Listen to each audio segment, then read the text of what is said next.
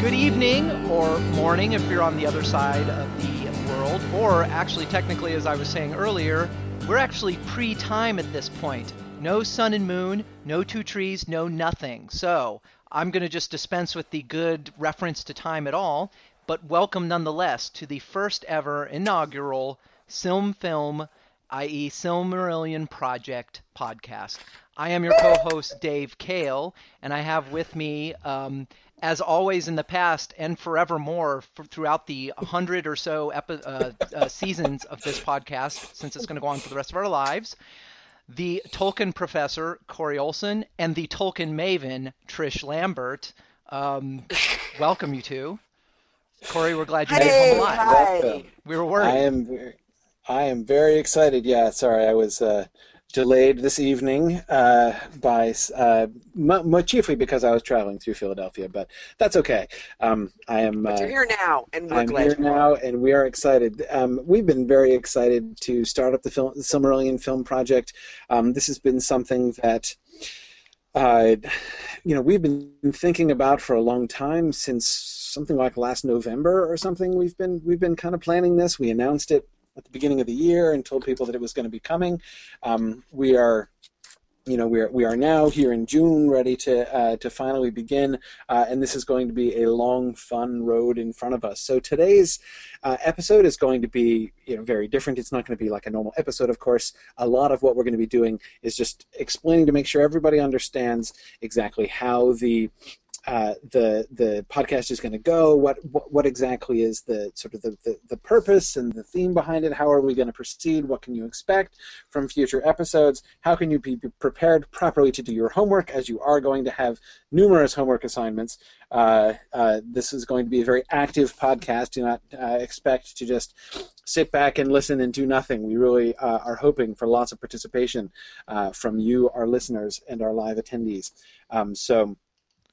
We are very excited to sort of explain all this and let you know what we're doing. So to start off, I'm going to do a little bit of review. We've been releasing material. I gave a talk on this at MythMoot in January, and we just recently released on YouTube a sort of compression of that announcement, sort of the 5 minutes of me explaining exactly what this is all about. So I assume that most of you are vaguely familiar with what's going on, but just in case, I'm going to explain it again anyway, because I want there to be no misunderstandings. The goal of what we're doing, we're going to be discussing the Silmarillion. We're going to be planning a Silmarillion film adaptation. We are not, of course, actually producing a film on this episode. People keep asking me, like, have you gotten the rights from the Tolkien estate? Of course we haven't gotten the rights from the Tolkien estates to do that. Christopher Tolkien is going to be buried. He's going to have the film rights to the Silmarillion buried in the coffin with him when he dies, okay? Like, it's not going to happen. It's going to be perched atop his chest like the Arkenstone. Exactly. That's right. Exactly, and thus, or rather, like Orcrist, and thus shall the Tolkien estate always be warned whenever anyone is threatening to break the copyright of Tolkien's works. Anyone from Warner Brothers approaches. Right, it will glow blue. Yeah, exactly. I probably shouldn't be joking about Christopher Tolkien's coffin. But anyway, the point is, Christopher Tolkien is never going to allow me or anybody else to do a production of the Silmarillion. And if anybody after his death agrees to let that happen, he will doubtless come back and haunt them. So no, that's not the issue, and that's not what we're going to do. Our whole point here is to, this is essentially a follow-up to the Silmarillion seminar. It's now been actually a kind of shockingly long time since we did the Silmarillion seminar. It's like almost 5 years since we started. It is 5 years, fully 5 years since we started the Silmarillion seminar. And and that was great fun. There's still, I still get emails from people who are just discovering the Silmarillion seminar and listening to it for the first time. And of course, as those of you who have listened to that know. The goal of the Silmarillion seminar was to help people who struggle with the Silmarillion, as so many Tolkien readers do, help them to get through it and to begin to appreciate, to appreciate the book and what's going on in the Silmarillion. The Silmarillion Film Project, our goal is similar, but we're sort of taking things a step further. When we did Riddles in the Dark, we had so much fun talking about the adaptation, and not just, of course, it started off as just like, hey, let's have fun by guessing how Peter Jackson is going to do The Hobbit. But of course, it didn't take long for us to get to the point where instead of merely guessing, what we were doing was saying, really approaching those adaptation questions ourselves and really having fun thinking through how would we adapt it and what kind of choices would we make. And then, of course, increasingly the reality of how Peter Jackson actually did do it really was just kind of an intrusion upon the discussion that we really wanted to be having. And so we anyway, so yeah, that was the best. That was my favorite thing that I discovered over the course of it. It began, I would say, the first season or so of the Riddles in the Dark podcast was cathartic in terms of coming to grips with the notion of them, changing the story, adapting, that kind of stuff. But by the end, I realized that all Riddles in the Dark really accomplished was to transform my disappointment from, oh, I can't believe they changed it from the book, to I can't believe they did it differently from how I thought they should do it. They were totally wrong. I can't believe they fell short of the glory and awesomeness that was our set of ideas concerning how the film should have been done. Yeah. Why didn't they change the book into what I thought they should change it into? Exactly. That was an interesting thing I discovered about my feelings about this. In the end, I was like, I'm just as disappointed in the Hobbit films as I was in the Lord of the Rings ones. Except in this case, I'm disappointed that it's different from what I thought they should be, not from what the book is. That's right. Yeah. So basically, the thought was, hey, look, the fact that the Silmarillion is likely never in any of our lifetimes, or probably that of our children, ever to be made into a film, is an opportunity. This is an opportunity for us to be able to have these same discussions, but to have these discussions in a way that are completely unhampered by the encroachment of reality. And I began to think of how much fun it would be to go through the Silmarillion in a similar kind of detail, asking those same questions, thinking through what are the challenges to doing an adaptation, what are the and the way in which it's going to force us to really invest imaginatively in that story, in those characters, in that world. And the more I thought about it, the more exciting the more exciting I really found it. And then, of course, I began to realize, man, what a wonderful opportunity for collaboration with our listeners. That was, of course, another major thing that was happening in Riddles in the Dark. Riddles in the Dark was the furthest we'd ever gone in collaborating with the listeners in a podcast series. Really having regular opportunities for people to contribute live and to sort of email us and get their comments addressed and participate in the discussion. And as well, of course, as the actual riddle game that we ran and had people participating in. So that was all great and that was all fun. But we decided this will be even better. What a fun opportunity to go through and invite everybody to really invest their own imaginations in this process.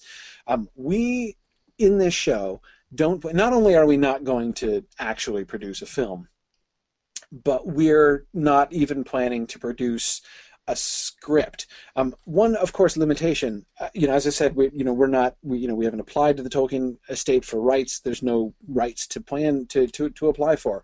We're just going to be talking about the book in an educational context for which you need no license. If we were to write a script, of course, I would want it to be based largely on the text of the book, and so I couldn't publish that because that would be infringement of the book copyright. But you guys can be thinking about things and doing things, and this is a great opportunity for artists, for musicians. So much of what we're going to be doing, so much of what we're going to be talking about during this are things that we're really going to need help. We're going to need a lot of people to be helping us with sorting out all the different things that we're going to do. We're going to be talking about sets and costumes and casting and score and all of these things about which I know almost nothing. And I am really excited to see what you guys are able to come up with. We're hoping to, we're going to be explaining as we go along. We're going to get into the nitty-gritty of this in a few minutes, but we're going to be much more proactive about seeking your contributions to our discussions, and most importantly, about hosting a place online where everybody can come and collaborate on this stuff and discuss these things together. Kate Neville asks, do we have a budget? We have an infinite budget, Kate. That's one of the really awesome things about this project. Money is no object. We can do, I mean, as far as, sets, costuming, on location, actors we can get, our budget is infinite. So that'll be, it's all good. It's a government project then. Yeah, something like that. I have an important logistical question. Do we have we agreed upon a concise and catchy Twitter hashtag? Is it SilmFilm? SilmFilm. Okay. Yeah, SilmFilm. All right. Yeah, the Twitter Start tweeting the hell out of this, people. Good. Yeah, I encourage listeners to live tweet our episodes. That would be fun. So if you do Twitter, feel free to do that. Hashtag SilmFilm. Absolutely. Anyway, so that's the overall project. We're planning. Oh, and when I've said, of course, we're planning a film adaptation. That's of course potentially misleading. Our conception from the beginning has been, and we've even talked about this at various points long before we actually entertained the idea of doing this project seriously. Was doing the adaptation in TV series form rather than in feature film form. So we're not trying to compress this into any number of 3 or 4 hour movies. We're planning on doing full seasons of shows. So as we're going to be planning out. And by the way, Dave, how many episodes should we have per season? What do you think? Like 13? 30? No, come on, not 30 episodes per season.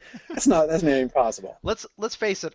The best shows on TV tend to have like they don't go for the full 22 episodes because then you end up with some filler. So that's right. Yeah, 15 to 20. 15? We said 20. We said season. Well, Corey and I were positing that season 0 and 1 together would be 22 episodes. I think that's so. There's fair. 4 seasons. Which would leave, but that only leaves. That's based on an actual season, like a television. The television season was only going to be like 13 to 15 episodes. I think that's reasonable.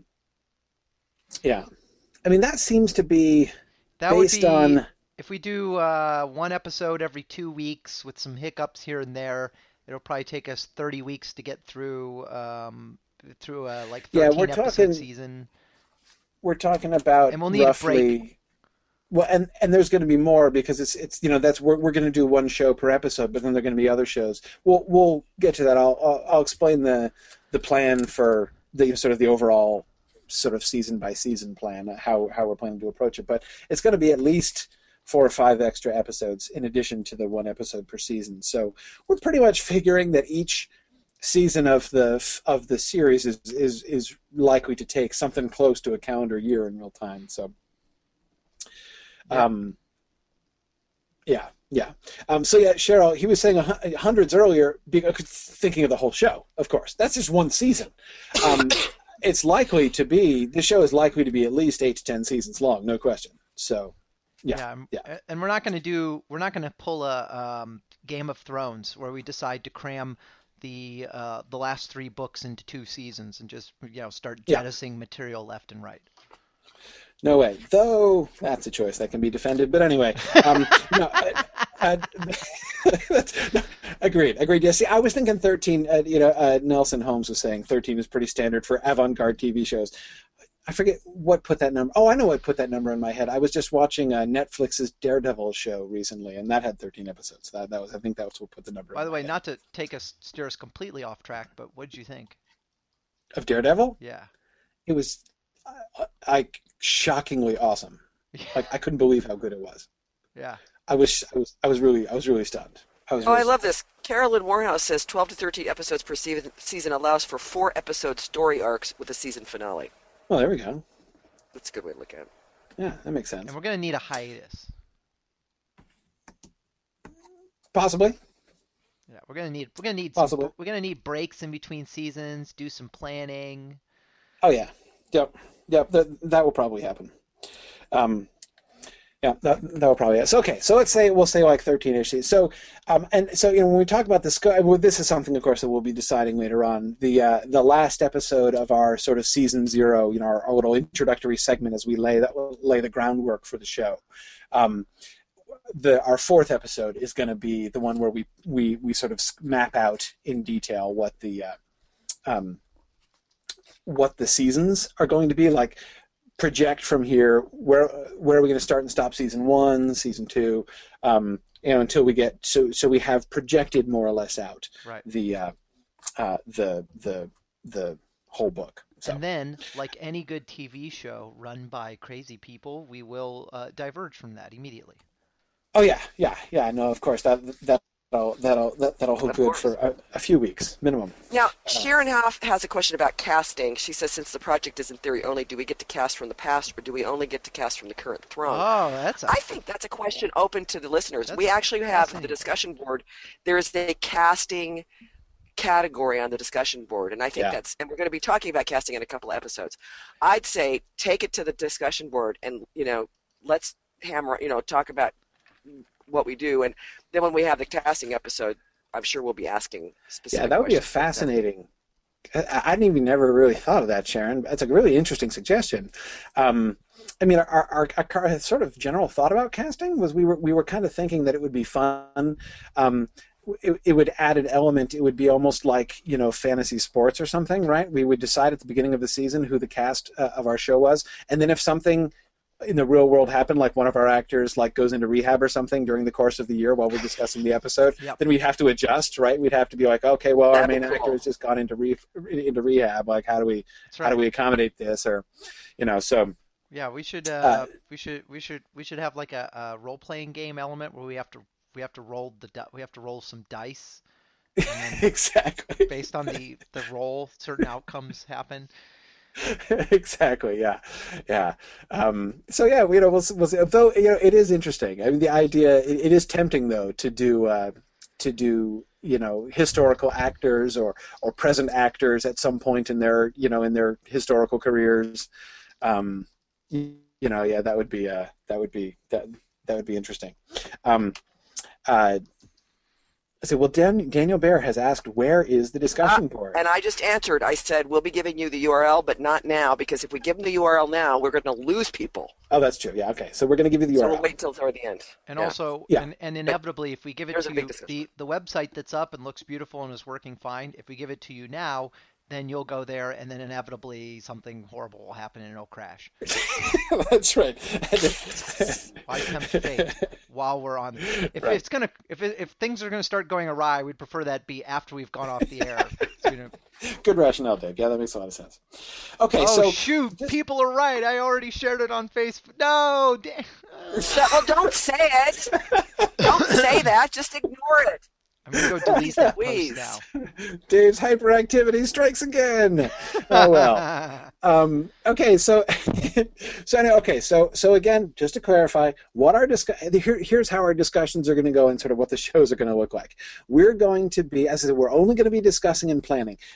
During the course of the episode, we will be planning in every episode. There are going to be certain, a small number of crucial adaptation questions for the upcoming episode that we're going to do. We're not going to be scripting the whole thing. We're going to be talking about the upcoming episode, talking about how it should go, addressing several major pressing issues, kind of like we did in Riddles of the Dark, where we identified a particular important question or issue that we wanted to work out that day. We're going to be doing the same thing as we go through the Silmarillion.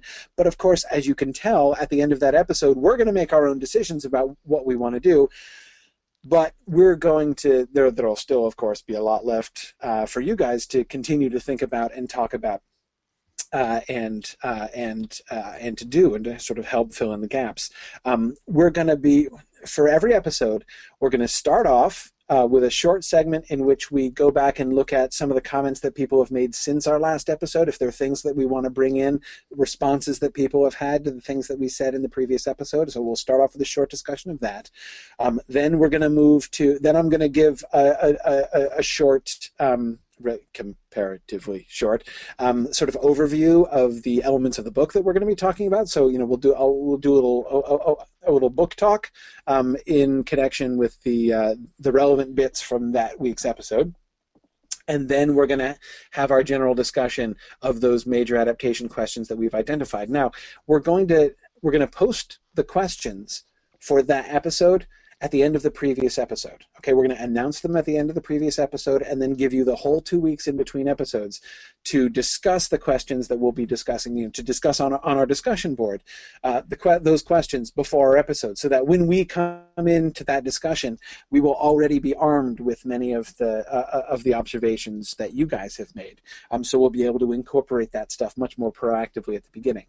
And then, as I said, we will return to it briefly in the next episode just to kind of tidy things up, or if somebody said something particularly brilliant since the last episode, we wanted to leave ourselves time to sort of touch on that. So then after our general discussion, then we'll introduce the topics and give the reading assignment for the following episode, and that's going to be sort of the overall shape of how that's going to go. Now, you kind of left one thing out, I think, when you said we discussed the topic that was teed up at the end of the last episode, there will be a decision made.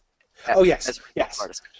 At the end of our discussion, we're going to hold ourselves to not just having like a winding, wishy-washy discussion and then moving on. We are going to make a decision and come to a firm answer. It's not going to be quite so, it's not like in Riddles in the Dark where we had a multiple choice question and we had to give our answer to the multiple choice question. But we are going to need to come, in fact, in some ways it's going to be even more challenging because we're going to need to come to a consensus among the three of us as to what we do, so that our sense of this production that we are collaborating on with your input is going to be proceeding in a more or less uniform direction. Now, that doesn't mean, however, that if you have a different vision or if you disagree with our conclusion, you can do what you like. And I think it will be really interesting to see if people have sort of parallel but different interpretations. Yeah, or if you've written your own script already, Brianna. For instance, yes, exactly. So and that's something I could even see if that happens. If some of our listeners are either doing their own or collaborating on their own sort of separate and parallel version of the story, and they're really keeping up with that. I could see us sort of checking in with them on a regular basis, and hearing from them to see to see how theirs is going and the ways in which it's diverging from ours. That'd be fun. I mean, it would be interesting to compare the vision that the three of us are going to come to together with with your visions of how this goes. We don't all have to agree at all points. And the overall shape for each season, as I said, so this first season, season 0, we're calling it. We have planned 4 introductory episodes, and like I said, in these episodes we're going to be talking about really basic questions, really sort of foundational issues that are going to inform everything that we do. Establish some not exactly ground rules, but kind of like that. And then we'll start doing officially season 1, the first episode of season 1 next season. But the way that we're going to do each season after season 0, so in season 1, our very first episode will be the one in which we map out the plot for the entire season, right? So we take, if we're going to do 13 episodes, we take the 13 episodes and decide, okay, we've already decided during season 0 what the overall shape of season 1 is supposed to be, and then we lay out exactly what we outline what we plan to cover in each of the 13 episodes. That's the job of the first episode. We might take 2 episodes to do that at the beginning of the season. Then we'll do casting. Having decided exactly what we're going to cover, we will make up a list of characters that we're going to need to cast for, and then we're going to do a casting call and have some casting discussions. I know I will be relying on you very greatly and by you I mean both Dave and Trish and, of course, our listeners, because I know almost nothing about actors and actresses, and I'm unlikely even to recognize most of the people you suggest. So I will be very interested to see what suggestions you make, and that will be a really fun discussion. After we do that, so once we have the outline for the season and we have the casting set, then we go through episode by episode and plan out the season, addressing those major adaptation questions, as I said, as we go through. When we come to and complete the season finale of season number 1, then we're going to go back and talk about design stuff. We're going to have some episodes where we talk about sets and props and costumes and score. And one of the reasons that I'm pushing those things to the end of the season instead of the beginning is, first, to give people who are thinking, to give designers and artists and musicians time to think and to draw and to compose, and of course having our discussions on where the season's going to go and what's going to happen. Of course, is going to be helpful. I suppose it would be a little helpful to come up with ideas for a score if you knew, say, what actually was going to be happening during the season. So so after we do that, after we do then our final episodes on the visual and musical design of the season, that's officially the end of season 1, and then we switch to season 2. So each season is actually going to be probably 16, 17 episodes long or so after season 0, which, as I said, is only a few.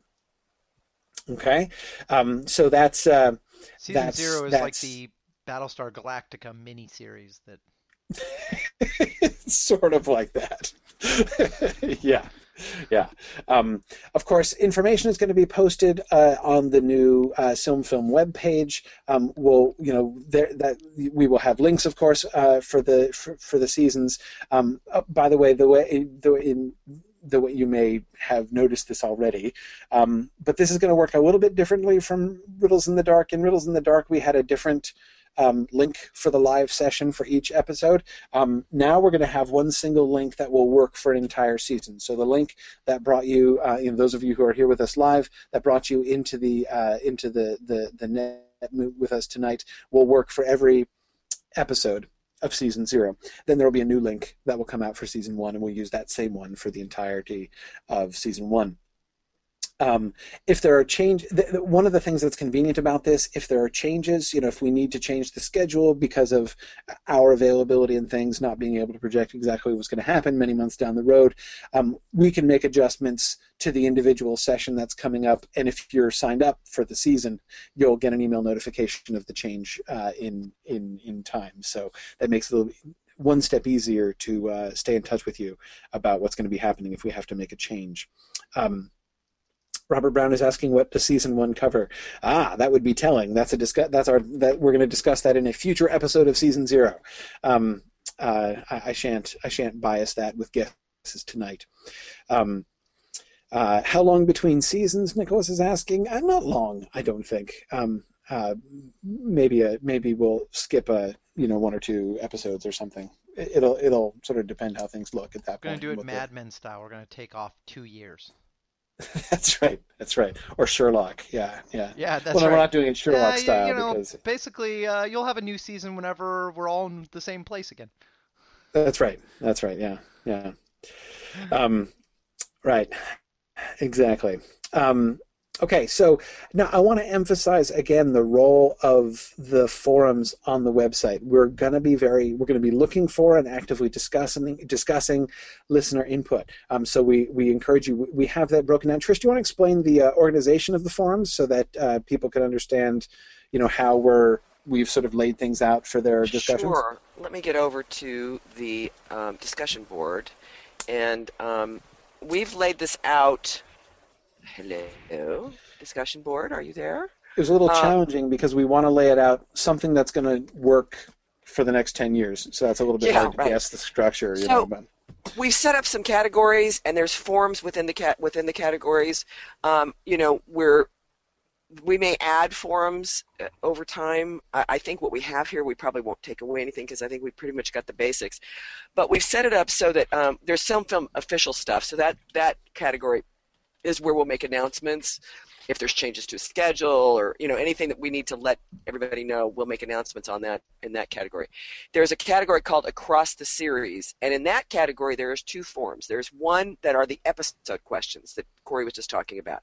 So that's where the episode questions will get posted for you to talk.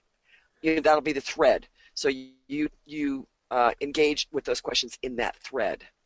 And then there's also a general topics forum in there. So that would be general topics that just you've got something that doesn't fit any place else on discussion board, that goes there. Then what we did, instead of doing like season 1, season 2, season 3, episode 1, episode 2, what we did instead was we did it the other way, which is we have a category called casting, one of sets and props, costumes, music, and script. And then within each of those categories is a season 1. There's a general discussion, then a season 1, a season 2, season 3.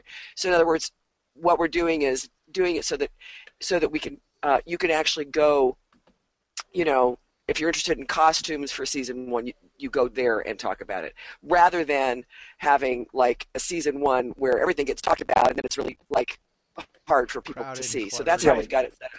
We know that some people are going to have particularly special interests. I mean, a lot of people have already talked to me about this, like, I do, comics and storyboarding, and I'm really interested to talk about, to do some storyboarding, and so great. We have a script section forum in which you can go, and so people are talking about script and storyboard and stuff like that can discuss there. Somebody who does music and wants to talk about the music and sort of compare ideas with other music people, other musicians and composers, can go there, rather than just having this one season 1 forum where you have to kind of hunt through for other people who are also interested in music or costumes or whatever. So Ethan, we are going to be announcing the URL to the website later. I don't know. Maybe we should just tell people now. I guess Dave spilled the beans, so Dave spilled the beans. Well, to his friends he did, but Yeah. So the URL to the website is silmfilm.mythgard.org. silmfilm.mythgard.org, and you'll see discussions is one of the nav tabs right at the very top. So that's the site. That's right. Okay, yeah. So like I said, we definitely we are hoping we would be delighted to get not only discussion and ideas, for whether it be ideas for general thoughts about the adaptation, contributions that you want to make to a particular element like script or costuming or casting or whatever. Go ahead and start, you can start, not now, at the end of the episode, go ahead and start, putting in some thoughts there and starting to populate those. I'm really looking forward to going through those and seeing what you guys come up with. We really do want this to be a community project and not just, the three of us talking. So, as awesome as that is. Right, exactly. Good. Now, I wanted to. One question, of course, that many people have had is, to what extent does is our discussion in this going to depend upon familiarity with the Silmarillion? Well, we do want you to read the Silmarillion. That's, of course, a big part of the point of what we're doing. For the sake of familiarity with the Silmarillion, we are going to, as I mentioned before, assign specific reading so that you can be prepared to discuss the themes and issues that we're going to be discussing. We will lay out both, here's the chunk of the book that we're going to be covering in season 1 as a whole, and of course in each individual episode I'll be talking about the stuff that you should read or review in order to be prepared for the specific discussion we're going to have in the following episode.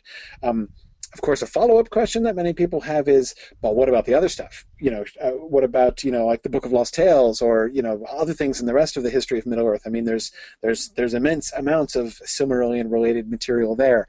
And what I would say is I don't intend wholly to ignore the History of Middle-earth series. There's definitely some stuff that I'm going to be interested in thinking about and perhaps comparing with some of the things in the published Silmarillion. And I may end up advocating for doing some of the things that Tolkien was considering in some of the other versions of the story rather than in the version that ended up in the published Silmarillion.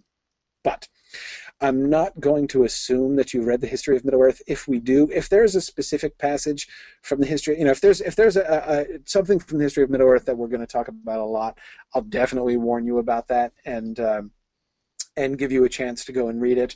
And even in any case, I will probably be summarizing it as well. I'm not going to presume that everybody's intimately familiar with the Lays of Beleriand and Morgoth's Ring. Don't let us off the hook, Corey. I think we should have reading assignments. I may do it. I mean, I know not everybody has the books and everything. I'm not going to be as strict about the history of Middle Earth stuff as with the published Silmarillion, but so so it will be okay if you are not familiar with the history of Middle Earth stuff. You'll have a really cool opportunity to learn about it and to sort of get your feet wet in reading around the stuff that we're going to be talking about during our episodes. But I'm not going to be presuming a familiarity with it. So, okay. Good. And any other questions, or guys? Is there anything that I've left out that I should say for the overall explaining the parameters of the project? I don't know. Sounds about right. I don't think so. Okay. I can't think of anything. I think you covered it all. All right. Cool. Good. Several interesting suggestions. Robert, I'm going to tell you right now, I think there's about a 90% chance that the Athrorbeth is going to make our adaptation. I'm certainly going to make an exception for that's, of course, the Athrorbeth of Finrod and Endreth is a work that Tolkien wrote much later in his career. It's in Morgoth's Ring, Volume 10 of the History of Middle-earth sequence, and it's this dialogue, this discussion, a debate really, between Finrod, Felagund, and a human wise woman about the fate of elves and men. It's during a time later on when Tolkien was really sort of reconsidering the whole gift of men thing and characterizing the way, and in particular what we see him doing is really considering and going further than he ever did in explicitly reconciling the fates of elves and men as he had conceived of them throughout the Silmarillion tradition, with Christian ideas of salvation and eternity. It's a wonderful, deeply moving, and very fascinating story, and I cannot imagine just ignoring it when we get there. So yeah, some stuff like that, Robert, definitely. I'm not going to ignore truly awesome things that are in the history of Middle-earth, but not in the Silmarillion on principle. Absolutely not going to do that. Because Lord knows anyway. what every TV show needs is a lengthy exposition on the nature of mortality. Absolutely. Right. But again, see, we'll make it in cartoon format. Claymation. Claymation, yeah. It's going to be awesome. See, this is one of the things that is so cool about this project is we don't have to worry about public opinion. People can tell us until they're blue in the face, like, oh, this would never sell. Your ratings would be terrible. I don't care. I don't care even one little bit. If we in this show, if you, the listeners, and we, the co-hosts, think it would be awesome, then by golly, we will do it. And the rest of the world can go hang. That's part of the fun. Actually, I think we should use the Muppets, and Miss Piggy can be Varda. I don't think so. No, I don't think that would work. All right. Anyway, okay, so we do have a substantive topic to discuss, the first of our big foundational questions that we need to resolve in Season 0 before we can even really begin Season 1. And our first question is a question that I raised if you were at MythMoot or you watched the unabridged version of my MythMoot talk.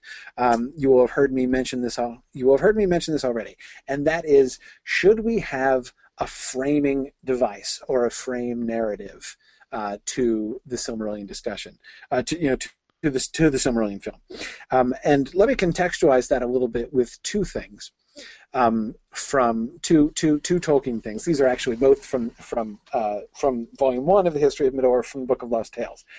When Tolkien originally did the Silmarillion, his initial conception of the mythology of Middle-earth was as a framed narrative, that it was the story of a human man who went to Elvenhome, who sailed to Elvenhome, and there met the elves. From them, heard the stories of, what became the Silmarillion, from the Ainulindalë down through basically the War of Wrath. And then, in the end, Tolkien never totally finished this, but in the end, one way or another, and many different versions of how this happened, that human was going to bring or send that book back, and it was going to come to England specifically, and it was going to become the basis of a native English fairy tale tradition. That's what Tolkien meant when he talked about creating a mythology for England. He was going to fictionally make this book that the human man called Ariel at first, then changed the name and concept to Alfwine, the Anglo-Saxon name. It just means elf friend in Anglo-Saxon. That he would discover all these things and write them down, and that through him they would be transmitted back to the earth. So that was Tolkien's initial conception, that these stories were stories that had a frame narrative, the story of Ariel or Alfwine there in Elvenhome, hearing these stories from the elves. The other thing that I would point to is Christopher Tolkien's own sort of confessional moment in the prologue that he writes to the Book of Lost Tales. The first volume of the History of Middle-earth, he sits down, and the first thing he does, and he's explaining why he's doing the History of Middle-earth. And what he admits is when he, Christopher, edited the published Silmarillion and released it in 1977 after Tolkien, 4 years after Tolkien's death, he didn't include any kind of framing narrative at all, right? I mean, as we know, the published Silmarillion doesn't have any kind of frame. It's just sort of sitting there. Christopher Tolkien admits in the prologue to the Book of Lost Tales that he now, at that point, which was almost 10 years later, believes that had been a mistake, that he shouldn't have done that he should have put in some framing mechanism, and admits that his father had basically suggested a framing narrative, which he, Christopher, didn't follow through on because because Christopher was being very, very scrupulous, because Tolkien had never explicitly said that this was to be the frame, but the frame was Bilbo. You may remember, of course, at the end of the Fellowship of the Ring, when Frodo departs from Bilbo in Rivendell, headed back to the Shire, in Return of the King, Bilbo gives him 3 volumes called Translations from the Elvish by B.B. And basically, what Christopher didn't go out on a limb and say, though he was 95% sure was his father's intention, was that Bilbo's translations from the Elvish was meant to be the Silmarillion. But he, Christopher, wimped out, or chickened out, in actually putting that into the published Silmarillion and providing a Hobbit frame, and saying, these writings that we are reading here in the Silmarillion are the collected writings of Bilbo Baggins, gathered from sources, living and written during his time at Rivendell. So again, Tolkien did seem to have the impulse to put at least a bit of a frame, a written frame, around the Silmarillion stories. But Christopher didn't say it because he was afraid to say anything his father hadn't explicitly said was supposed to go into the Silmarillion, though, as I said, he admitted later on that he thought it was a mistake. So, what do you guys think? Myself, I am very much in favor of a frame narrative, some kind of frame narrative for these stories. I think that I am too. That we should have a way to contextualize. We start the episode and we start the first episode and come back at various points, not necessarily every single episode, but we come back to that frame place where these are going to be transmitted as stories, not just as we, the viewers, are just kind of zooming in alongside and watching this history unfold before us, but rather we're receiving stories. What do you think, Trish? You say you're in favor of that?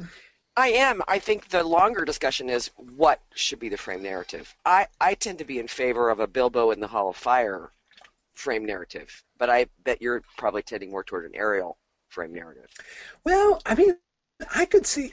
I'm actually really open to this. I feel pretty strongly about the frame, but I could be convinced of any number of frames. Okay. I think there are several possibilities. Dave, what are your thoughts? Do you agree about the frame in general? I'm less convinced. Yeah. Just based on TV shows that I think have used a frame narrative in the past, that I think would like the Young Indiana Jones Chronicles. God forbid we should discuss that.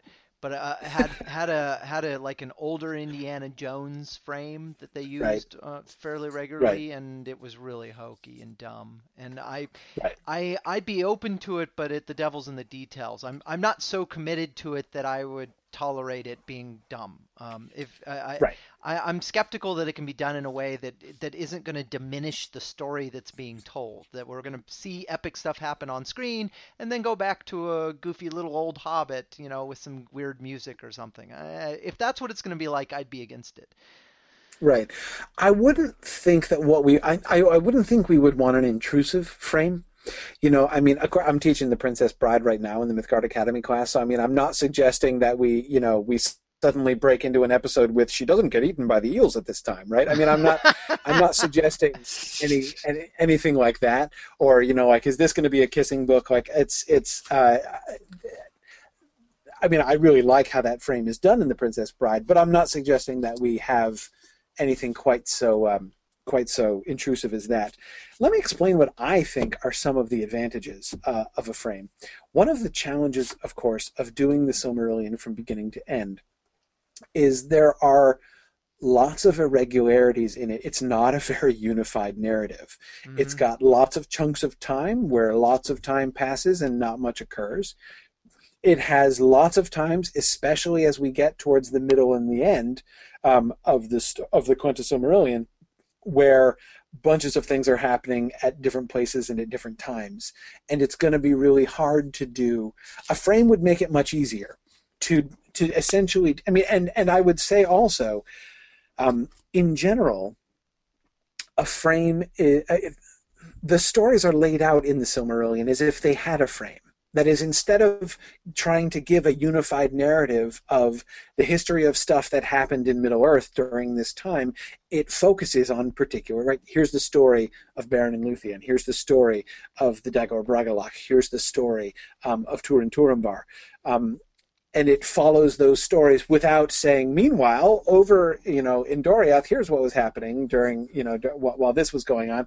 Meanwhile, up in Hithlum, here's what Fingolfin is thinking about.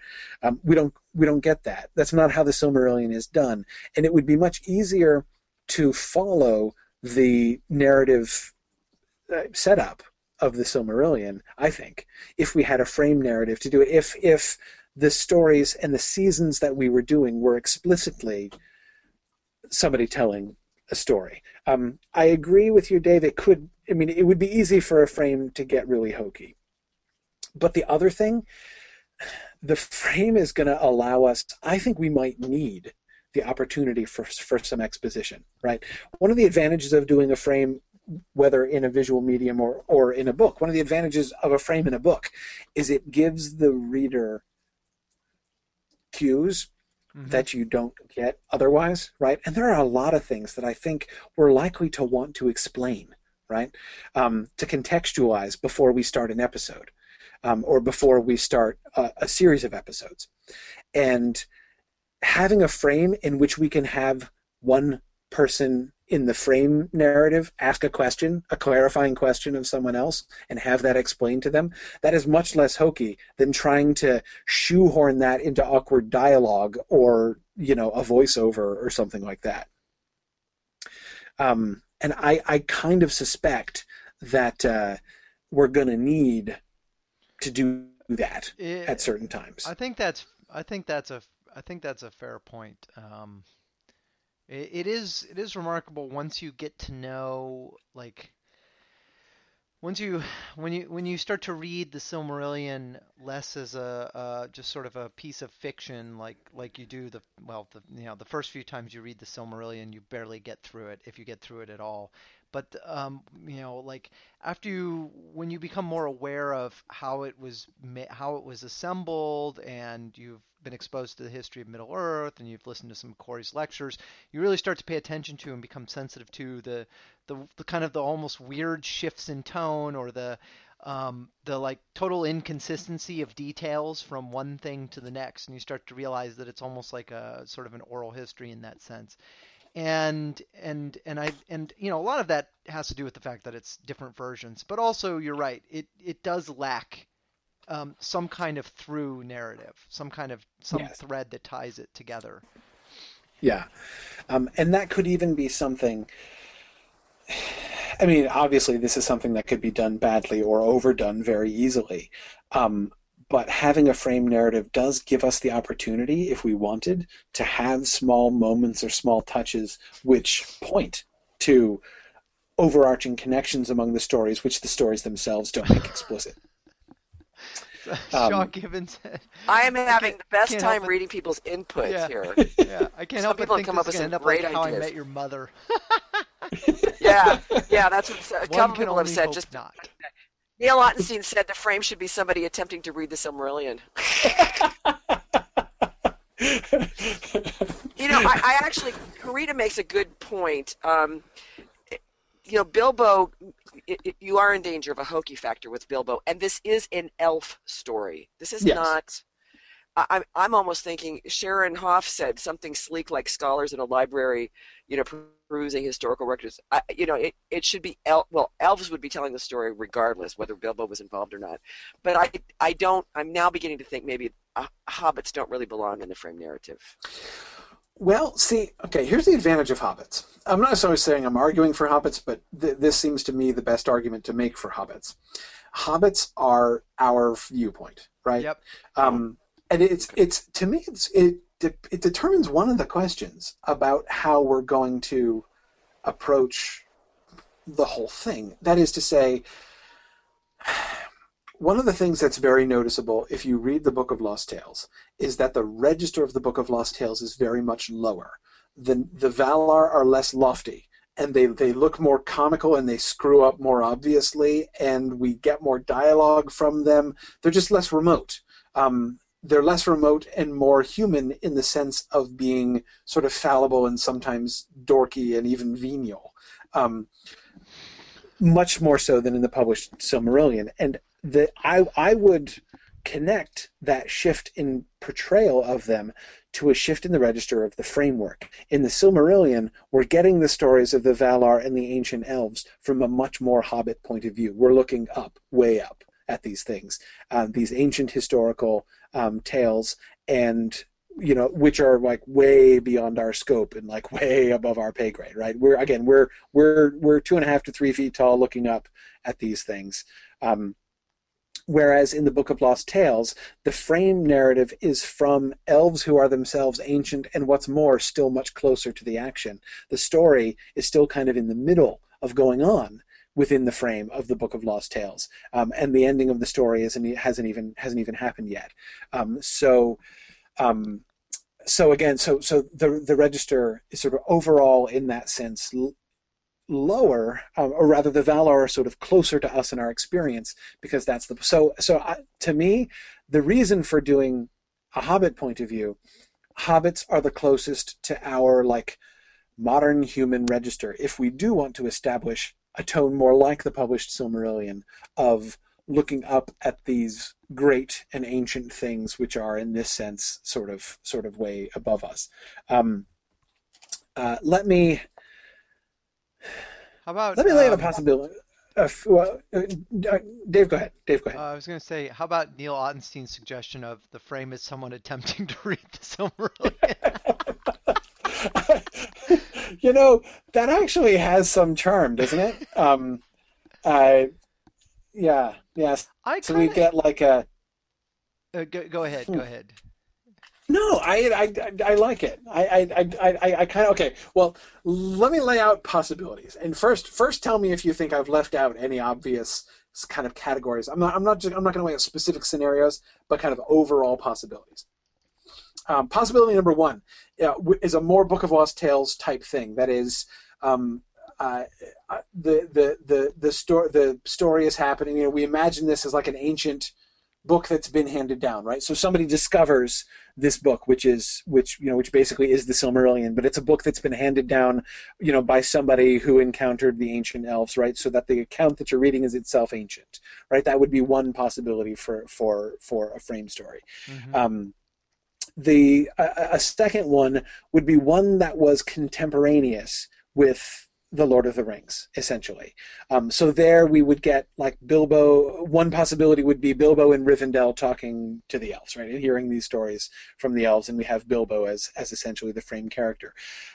Also in this category, if you remember, if you've read The Quest of Erebor from Unfinished Tales, or even remember this bit from the end of Appendix A in The Return of the King, about Durin's folk, where we get this little mini framing story of Gandalf, Frodo, Gimli, and Sam, and maybe the other hobbits too, sitting around in Minas Tirith after the War of the Ring, but before the hobbits go back to the Shire, talking about stuff and recapping stuff. So it could conceivably be something like that too. It could be Gandalf telling these stories in Minas Tirith, for instance. Just one other theoretical possibility. It could also be something from outside the frame, from past the frame of the Lord of the Rings. Like, for instance, somebody, and I forget who it was, Tripp was suggesting Sam reading the stories from the Red Book to Eleanor and his kids, right? Basically the kind of thing that Tolkien was thinking of as the original epilogue, which was not published. It was published in the History of Middle-earth, but which didn't make it into the Return of the King. So we have a very much after the fact kind of frame of reference. Another possibility, I remember at Mythmood, right after I gave the announcement, I was chatting with people afterwards, and people were suggesting, hey, how about the frame narrative is on the boat to Valinor, Bilbo and Frodo on the boat with Galadriel and Elrond and Gandalf and hearing all the stories, right? On the boat to Elvenhome. That would be really funny. I have a proposal inspired by Thomas Johnson's comment about, and I think this is a very real concern, that a frame will undercut the narrative tension in the actual story, which I think can be mitigated yes. by just not using the frame overly much. But it is true yes. that if you keep switching back and forth from first event ages to here's Bilbo sitting in comfort in Rivendell, that it will cut it. However, what if the frame is contemporaneous with some of the events we're going to tell? Like, for example, some elves sitting around right before the last battle of the War of Wrath, discussing how on earth all of this crap started to begin with. How'd we end up here? What if it's Maedhros and Maglor running off with their hands burning on the Silmarils, and or what if it's Maglor wandering by the seaside making songs? I was just thinking that Maglor's songs wandering by the sea, as he recalls everything.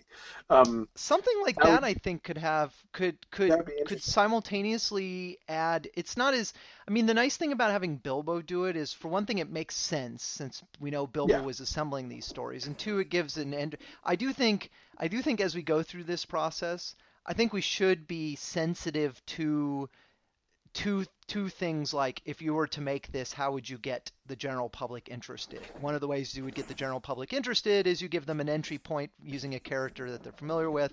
So Bilbo makes sense. But I don't know. My mind really likes this Maglor idea. Right. When Christopher, said that he thought it was a mistake not to include any kind of framing mechanism in the Silmarillion, that's explicitly what he said. Mm-hmm. He was addressing the issue that he was acknowledging. This was back in 1985, I think it was. He was addressing the issue that people found the Silmarillion hard to read. Yeah. And he was saying that he thought it would be easier to approach if there were hobbits somewhere. But the fact that there are no hobbits anywhere from one end to the other of the book he felt to be a big part of the thing that was off-putting to people, because it didn't give them that sort of connection that they were looking for. However, I think that's less of a concern here because of the films. The truth of the matter is, people watching the films relate as much to the elves and the people as they do the hobbits. Indeed, in many cases, more so, I think. So I think that part is. I think a frame, like, I'm being won over to the idea that frame's a good idea, but I don't know. I kind of like this idea of having the frame being embedded somewhere in the timeline of the story itself. So you don't know how things end. Even as you watch the frame itself will be there's a problem, resolved at though. exactly the same time the story is resolved at the very end. Right. But how do we go past that? Oh, I mean, well, how that's do a we do problem. the I don't know. You know?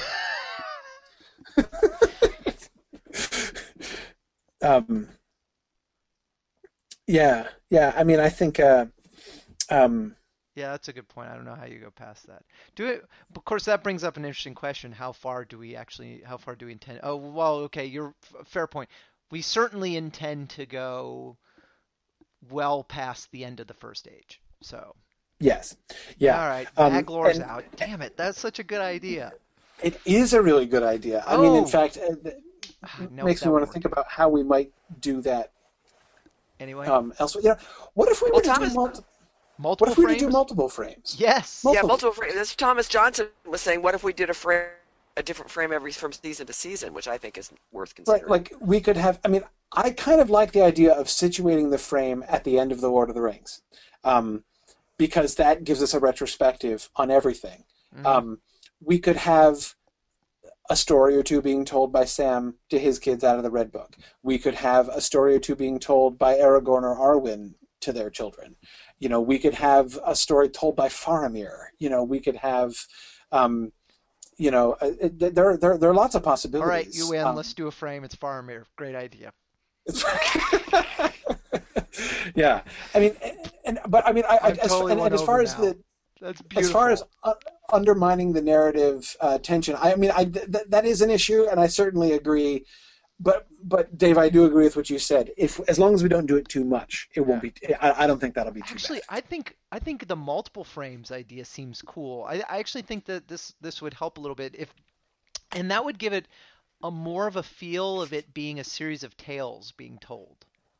Right, Hmm. right, And so you could have maybe one frame per season, but it doesn't have to be exactly that. You probably want because I think our stories are going to persist more than an episode for sure, and in some cases may span multiple seasons. And it seems like a frame per story, per contiguous story unit, uh, right, makes right, sense.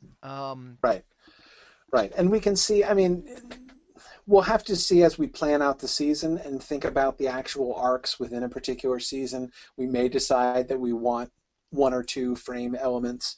But the other thing that I think is kind of an undeniable appeal to this approach to doing the frame is Hmm. it gives us like that really tantalizing sort of fanfic opportunity to tell stories about these characters that we love after the Lord of the Rings is done.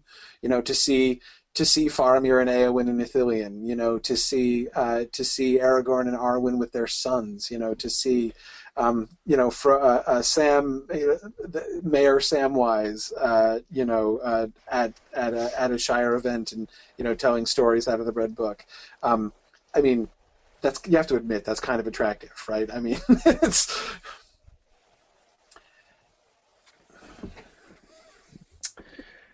yeah, yeah. So Philip, exactly. They would be like cameos. This sort of these I think that's a great uh, idea. yeah, yeah. I think it would also be fun if I don't know. I think it would be really cool to hear some of these stories told by exiles of Numenor, Hmm. like right like landing on the shores. Um, And I wonder if we could integrate your Magor idea into this. Um, it would be a complicated. frame within a frame within a A frame frame. within a frame, exactly, exactly. Yeah, yeah. Wasn't Um, it Maglor? Maglor was Elrond's foster father, wasn't he? no, no, it was Maglor the son of Feanor. Oh, oh, oh, oh, oh. Yeah, yeah, yeah. Maglor the son of Feanor. Well, I mean, Elrond did hang out with Maglor and Well, one Mithras. of the sons of Feanor raised the twins. Yes. So I. Yeah, yeah, that was Mithras principally, but Maglor was there. Okay, His brothers. So his I mean, foster yeah, father slash kidnapper. yeah, exactly. Right, right. Talking Right. about Stockholm syndrome, right? Right, slash Slayer of his Yeah. kin. Exactly right. So we'd have young Elrond and Elros and with Stockholm syndrome, recalling the songs of Magor. Yeah, yeah. Um, that would be interesting. That'd be interesting. Um, but basically, I kind of like this frame idea though. I think you're right. I think this gives us some real opportunity to do some interesting stuff and to really to really make this feel like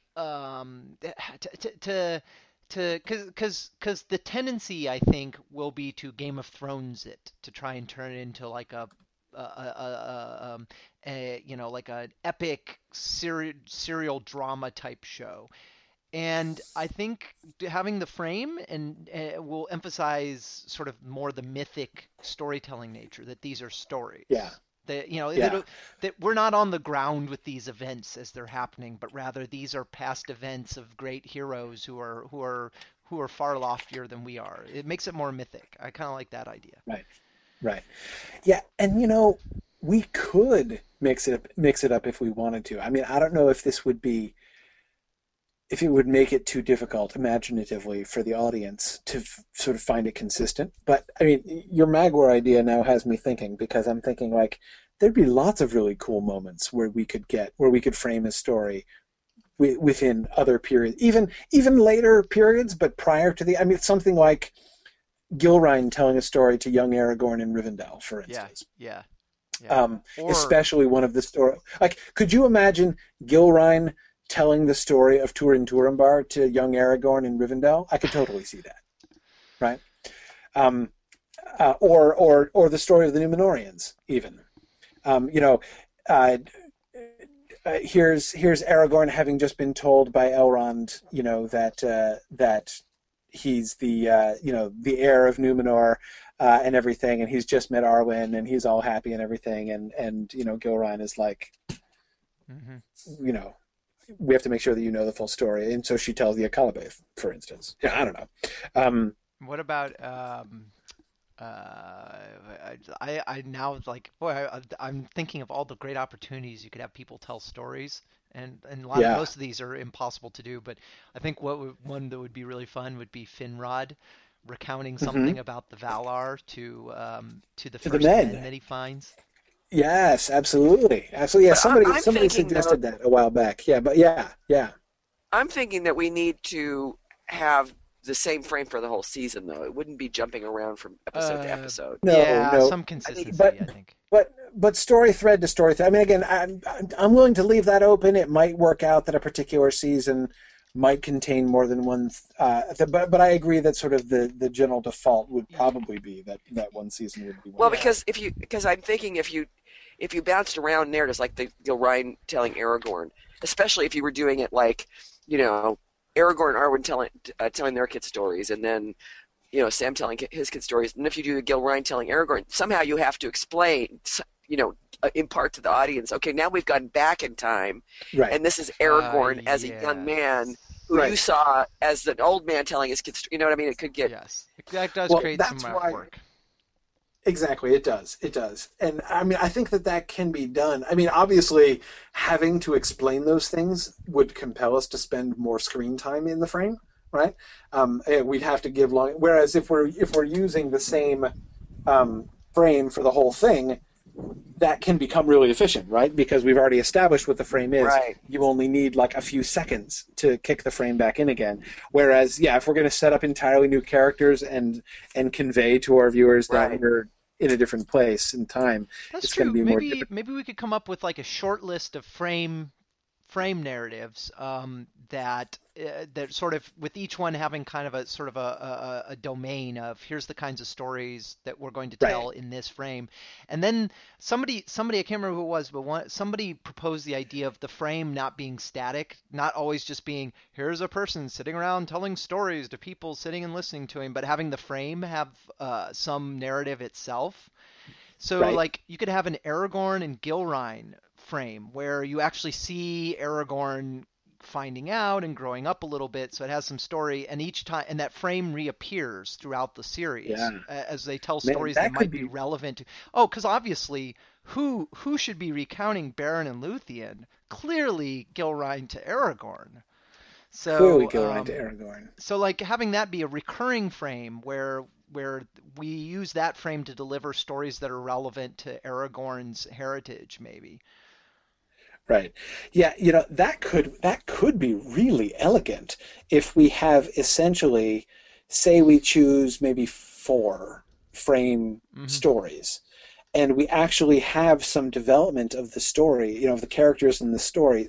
There's basically an arc to those 4 different frame narratives, each one emphasizing and interacting with the arcs of the stories that they're telling. So that when taken together, those 3 or 4 different frame narratives would themselves serve to as a kind of, almost like a kind of interpretation of the stories themselves. I mean, that could be really fascinating. Yeah, I really like that idea. So I tell you what, I think what we need to do is we need to do some more brainstorming on this. We're going to be planning the seasons in episode 4 of season 0. Mm-hmm. So we've got some time before we need to definitely identify. I mean, we can we still have some time here. We can throw out some ideas of what we want to do. Like suggestions for frame concepts. But we have some time for people to weigh in on this on the discussion board, give you rationale for what you think, both which frame elements you like best, or other suggestions that you have for frame elements, and what parts of the Silmarillion do you think would fit best with those particular frame elements that we could do. Because if they were recurring, that would reduce the amount of frame time we had to spend. If each one was different, it would be hard, but we'd only have to establish Gilrain and young Aragorn once, and then we'd be able to come back to it. Mm-hmm. Yeah, I think that's. I like the Gilrain idea. You guys have won me over. See, and this, at the end of the day, this is the main reason why I feel like I can't do without a frame, because like the opportunity for meta narrative is just too tantalizing. See, that makes sense to me. If it was just going to be like crazy old Bilbo sitting on a stool telling us stories, that'd be lame. But having like having the frame being tied in with the story somehow, being thematically tied to it, is really cool. Because then we can tell some 3rd and 4th age stories along the way. Yes, exactly. Yes, which gives a different kind of relevance to the Silmarillion stories themselves, right? Mm-hmm. That is, it allows the frame narratives to kind of be a mediator to the audience, a demonstration of why we care about these stories, why we invest in these stories, and show. No, I like it. Okay, so let's we don't have to narrow it down again. We can leave it for people to discuss, and we'll come back to it the other time. But let's come up with a list of probable candidates. Trish, are you writing stuff down this week, Trish? I am. That's right. I'm not doing as good a job as Megan's going to do, but I'm right. Oh yeah, that was one thing that we didn't explain before. We are going to have somebody. We have a wonderful volunteer who's going to be Megan, who's going to be taking notes on our episodes, which we will post, so that we have some kind of printed record of the things that we discussed and the decisions that we came to during our episodes. So that will be there sort of for concrete discussion fodder on the website and in the discussion forums. Okay, so we have Aragorn and Gilrain as one framing thing. I think Sam in the Red Book has to be at least one of our finalists, right? I mean, we've got to consider that one. Mm-hmm. Legolas and Gimli, Kate. That's an interesting suggestion. Oh. Gimli explaining the origin of the dwarves. Exactly. Yeah, the story of Ale and Yavanna from Gimli's point of view would be. And Gimli talking, and Gimli exhibiting all the. Because remember, there's that remark in the Silmarillion where they say, of their origins, the dwarves tell many strange stories. Right. You could just have Gimli just tell the strange stories. Yeah. No, I said that's a fun candidate. If we don't do the Legolas and Gimli one, then we'll have to find some other way to get dwarf-related stories. Not that the Silmarillion is overflowing with dwarf-related stories, mind, and almost all of them are told from an elf point of view. Mm-hmm. But of course, the story of the ruin of Doriath would be a particularly chippy frame episode, I would think, with Legolas and Gimli, with the two different versions of that story. There's the idea of the people like the Faramir idea. Faramir, especially being his wizard-like stature and his familiarity with lore, would to have either Faramir and Éowyn, or Faramir, Éowyn and their children, or maybe I don't know. Faramir and Boromir. There's a Faramir, young Faramir and Boromir. Ooh, that would be interesting. How about Gandalf and young Faramir? Yeah, that would be good. I kind of like the idea of using this to rehab Boromir a bit. Right. But also Faramir and Gandalf would be great. Or how about Faramir, Gandalf, and Denethor, and listening to Denethor and Gandalf duel it out a little bit. Right. Oh, right. Okay. I got one. Philip Menzies and Tom Hillman both said it, and I'm all in favor. Glorfindel on the Fall of Gondolin. That's right. We have people who are around then.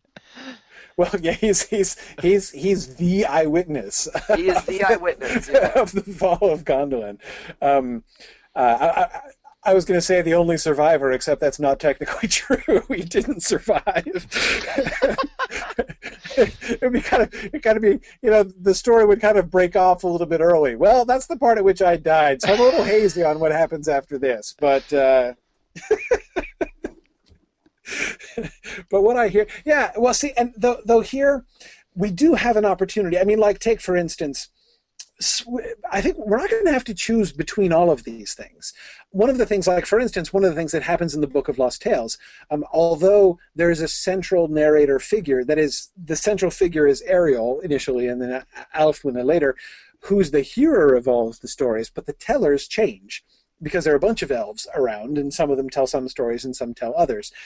I could imagine, for instance, we could piggyback Glorfindel, for instance, into the if we chose to do this, and didn't find a better way to do this, we could piggyback Glorfindel into the Gilraen and Aragorn conversation, for instance, because they're there in Rivendell, and so is Glorfindel, right? So there's always the opportunity for a particular story, like the Fall of Gondolin, to bring in somebody like Glorfindel for a one-shot, addition. Oh, that's right. But it would have to make sense within the frame narrative story that we're telling. That is true. Within that. Galadriel can recount. And as long as we're talking about people that got left out of the movies, we should have Tom Bombadil tell a story. Actually, maybe Tom could tell the origin story. No, wait. Tom Bombadil as the narrator of the Ainulindale story, because he's the only one who remembers it. Right. Yes. Yeah. The formation of Middle Earth. Like the early story with the the lamps and everything, right? That Morgoth threw down. Right. Tom Bombadil can tell that part. Yeah. Yeah. Oh, and Treebeard. Treebeard tells story. Both Philip and Kevin Keating suggested that at exactly the same time. Yeah. Hey, Corey, how about that would be a really Galadriel recounting the departure of the Noldor? Yeah. And then she'll just keep omitting parts, and then people in the audience will remind her, "Hey, I think you skipped over something." That's right. That's right. Yeah, and we can get we can have different people retelling Galadriel's story in different versions, right? So you have like Gimli would then afterwards we could get Gimli retelling Galadriel's story to Legolas and exaggerating it, and that's where like Galadriel 3.0 comes from, where he was like, she was everywhere. Every single thing that happened in the Second Age was because of Galadriel, right? Yes. And because that's so actually, the Galadriel 3.0 story would be Gimli's version of the story. Yeah. Yeah, that could totally. Actually, that would be brilliant. Doing like I don't know if you could do that so it's not completely hilarious, or maybe it would be good if it was hilarious. But having an episode or two of different people telling all the different Galadriel stories would be great. Yeah. Now we could get the animals involved in this and have Gwyer tell a story. True. I'm not writing talking that one down. curse. No, how about the what? The talking. I was actually thinking of the fox from the chapter 3 of. There we go.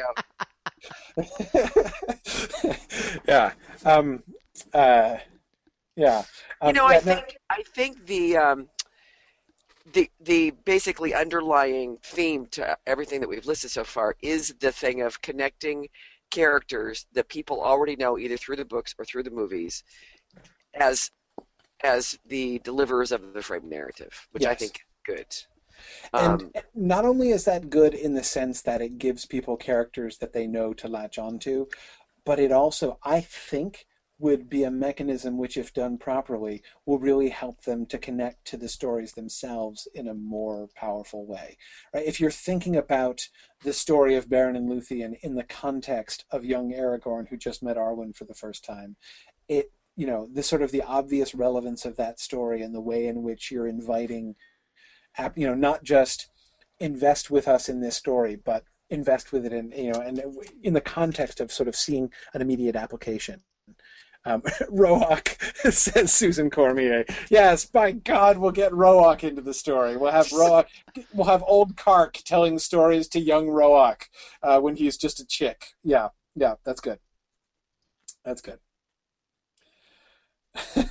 Now, okay. A couple people suggested. Curtis Wayant was just suggesting it, and somebody suggested something very like it a long time ago. I'm not sure I'll be able to find it because I'd have to scroll way up. But one of the challenges, of course, one of the imaginative challenges of having multiple frames like this is it doesn't answer the question which Tolkien was almost always very meticulous to answer in his own creations. That is, how do these stories come down to us, right? Where do all these stories come from? So if we're getting these multiple frame narratives, what ties the frame narratives together? So two people have suggested that we have an overarching meta frame narrative. Like Curtis was just suggesting, a meta frame narrative of Tolkien reading these stories to the Inklings. Or somebody a long time ago, which I couldn't find, suggested, which actually I really kind of like, J.R.R. Tolkien telling the stories to young Christopher. That would be interesting. Now, but Philip, it can't be the Red Book. The Red Book can't be the frame because the Red Book is in the frame. The reading of the Red Book would probably be one of the frames. So it can't itself be the frame. There has to be something that brings all of this. Now, we could just ignore it. We don't absolutely have to tie all of those things together. I'm just saying Tolkien would. if it were him, he would do that. He almost always does that kind of thing. But anyway, let's keep going with possibilities. We can revisit that question in a few weeks in episode 4. So let's recap. Trish, do you have notes on what we've suggested so far? I tweeted them all. You've tweeted them all. Okay. I have actually 2 sets of lists. I have like the first brainstorm list. Yeah. Which is like Book of Lost Tales style, a book that's been handed down over the ages. Contemporaneous to The Lord of the Rings could be Bilbo and Rivendell, or could be Gandalf. Something past the time of The Lord of the Rings, for example, Sam reading the Red Book to his children. Bilbo and Frodo on the boat to Valinor, hearing stories from Elrond, Gandalf, and Galadriel. Contemporaneous to the events of the Silmarillion. Or could have multiple frame narratives, for example, Aragorn, Arwen telling stories to their children, Sam, ditto, Mygloor, others. Then I said, we're leaning toward using characters that people are already familiar with to form the frame narrative. Possible frames are Aragorn and Gilride, Sam, Legolas and Gimli, Bilbo and Rivendell, Faramir, Gandalf and Faramir, Glorfindel on the Fall of God. I don't think we can really do justice to Tom Bombadil's narrator. For one thing, it would all have to be in verse, and that would be challenging. Or singing, yes. Yeah, or actual singing. Treebeard, I utterly reject as a narrator. Wait, what was that, Dave? I said we'll save that for our musical episode. Exactly right. Well, yeah, no, Treebeard I completely reject as a narrator. We could not do justice to him and have it not be comical. I mean, that would... Treebeard doing like a short intro narrative bit, just can't work. Um, but other characters that you can think of as tellers of stories, or sort of relators of stories. One thing that I'm kind of tempted by, wouldn't it be fun to give a little love to Celeborn? We have like Yes. Celeborn in Rivendell after Galadriel's departure. Yeah, I think that's actually a really nice idea. That would be easy. That would be an easy way to bring in Glorfindel, because of course we do have to remember. I mean, all of the things that Legolas is the only elf that we've suggested in earnest for a narrator, Which and we're is going to have a lot of elf material Yeah, which here. is ironic Um, given that this is basically the story of the elves. Right, exactly. Now, of course, many of these things, I mean, we can decide that certain threads of the Silmarillion story can be related by men. I mean, they could just be lore that is told by Faramir or by Gilrain. Um, there are many people who would know enough to tell those stories. So it's not like they all have to be told from the elf's point of view. But surely we should, Celeborn as I think there are three reasons I can think of for Celeborn as a narrator. One is that, of course, he is, he did live in the First Age, so he is a prominent Lord of the Rings character who was an eyewitness to some of this stuff. He's also there in that later frame, after the departure of the ring bearers. Celeborn is still around, and he does play a central role there when he comes in and lives at Rivendell and basically governs the last of the Noldor in Middle Earth. But and of course the third reason is that the poor guy gets nothing, so like it would be kind of fun to give Celeborn a little share of the spotlight there. Yeah, I like it. And of course, we have also Pointing Elf and Thranduil. Pointing Elf and Thranduil, exactly right.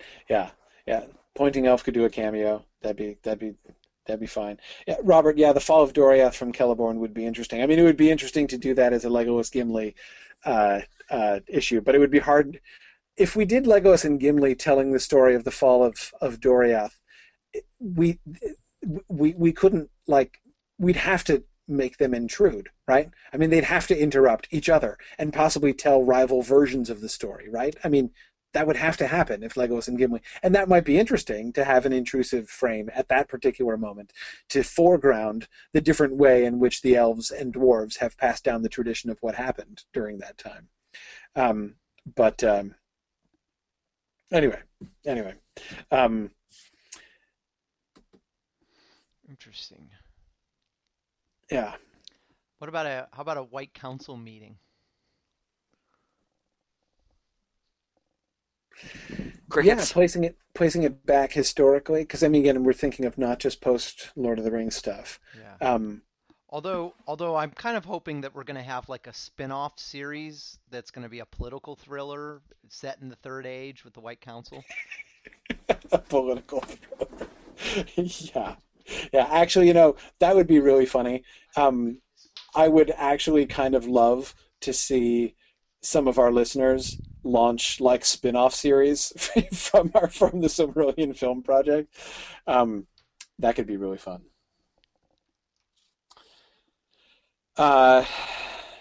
Thomas Johnson makes a really good point, as he is wont to do. He says that his worry about post-Lord of the Rings narrative frames is that there's no underlying conflict. Sam or Faramir and Eowyn's domestic bliss might be fun to see, but it's not very dramatic. We would have to think about that carefully. It's not that there necessarily has to be conflict, but there would, thinking about the multiple frames as we're thinking about it now, there would need to be development. There would need to be some kind of arc in the frame. And I think that could be done. I am still very loath to give up Sam and the Red Book. I feel like that kind of has to be. It seems like an obvious choice for that would be Sam telling something related to departing Middle Earth when he's in his elder years and yes and oh man, yeah, oh holy cow, that's it, that is absolutely it. The show ends The final episode of the final season is Sam setting out for the Grey Havens. Yeah. Because that is the end. That is the end. Oh my goodness, that is awesome. That is awesome. So yeah, so that it's not that there's necessarily conflict that needs to be resolved, but the sort of the theme of that, the trajectory of that would be basically Sam's departure, Sam's final lessons to his children and to, and to the people of the Shire as he prepares to depart and follow the road. That's really cool. That's really cool. And I think that could be dramatic if we got to see multiple scenes of him sort of like getting his affairs in order, but not telling anyone what he's doing, and so his kids just kind of notice, like, what is it with Dad or Grandpa or however, I don't know how many descendants he has at this point, but people just sort of see, like sensing something's going on with him. And then he's telling all these stories, and eventually they're getting the sense that he's planning to go somewhere. Yeah, I think that'd be cool. Yeah. Kevin Keating makes a really interesting suggestion. Of course, the frame stories don't have to happen over a really short period of time. He was suggesting that the Sam frame could start, I don't know if I'd go to the midst of the Scouring of the Shire, but I'm thinking about that time that the narrator skips over quickly when, like that year, like the year, like 1420, basically, when Sam is getting really prominent and he's worried about Frodo and Frodo is ill but he's going around doing his forestry stuff and everything. The first Sam moment could be during that season while Frodo is still there. And then we can when next time we come back to Sam, maybe it's after Frodo's departure. And the next time after that, it's until finally our last time with Sam is at the time of his retirement. And yes, Philip, of course you're right that Legolas and Gimli departing on the boat is the real end. That happens after Sam goes. I know. But Sam's the keeper of the book. Yeah. But yeah, and adopting the idea that the hobbits are us, that we're at their level, then actually really the real end for us is Sam. Yeah. Of course, the other thing too is that Sam could be having conversations with elves as they pass through the Shire on their way west. We can introduce new elf characters if we choose to. Right. Ooh, what if we ended the Gilrain and Aragorn frame thread with a like Aragorn and Arwen scene just prior to his death? Yes. So we bring that arc from, like, basically we start scene one of the Aragorn frame would be Aragorn having just heard from Elrond and having just met Arwen, and so he's all like, emotionally complex at that moment, and then and talks to his mom. I mean, we get the scene where he talks to him. We know he had a long and important conversation with his mom. That's told in summary in the appendix right after that moment. So maybe at that moment, not that day, not that very conversation, but in that season we start with that, and then Gilrain and Aragorn.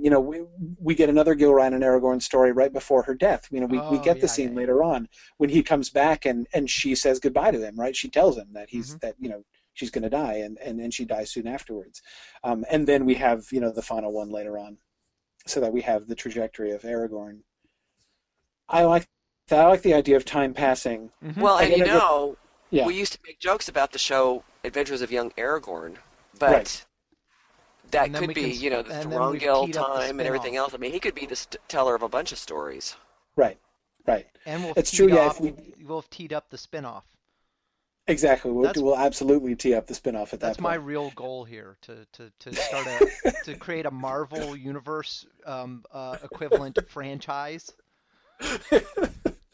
Right, except it doesn't really exist and doesn't make us any money. But apart from that, it'll be exactly like the Marvel franchise.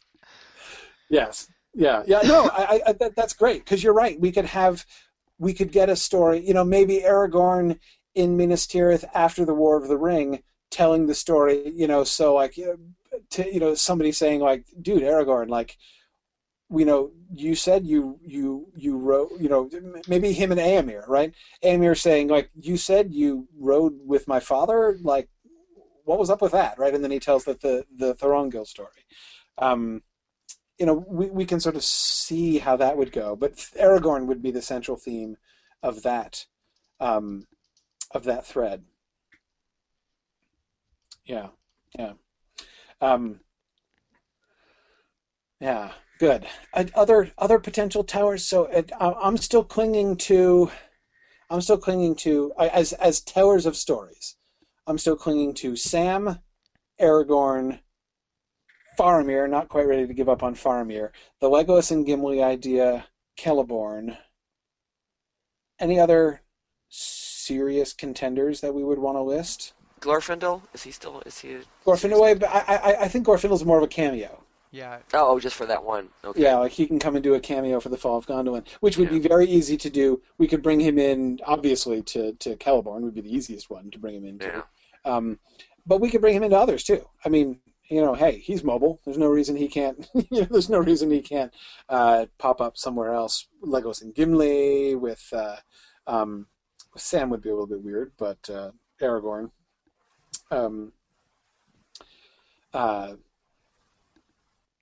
Yeah. Yeah. So Kate Neville suggested Arwen.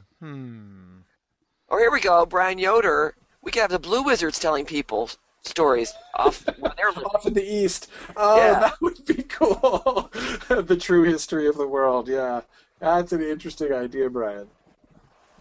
Yeah. Interesting. Who else? I'm trying to think if there's anybody else. Actually, Treebeard could be charming. Treebeard can't be done as a cameo. I mean, I can't see Treebeard. I feel like to do justice to him would be to satirize him on film. Yeah, probably. I feel almost the same way about Treebeard that I do about Tom Bombadil. It's like if you represent them on screen accurately, they'll become a joke. Exactly. I mean, especially with Treebeard. I mean, how could we do a frame story and not make fun of the poor guy, Treebeard? I mean, right? I mean, because surely we would be. Our purpose as filmmakers would be, okay, Treebeard, we're going to give you a 3-minute introduction to this story, and then we're moving off into the story itself. No, Treebeard couldn't possibly do a 3-minute introduction, right? We can't. Couldn't happen. Whoa, Círdan the Shipwright. Oh, nice. Hey, and we haven't even mentioned Merry and Pippin. I mean, Merry was quite the scholar, wasn't he? True.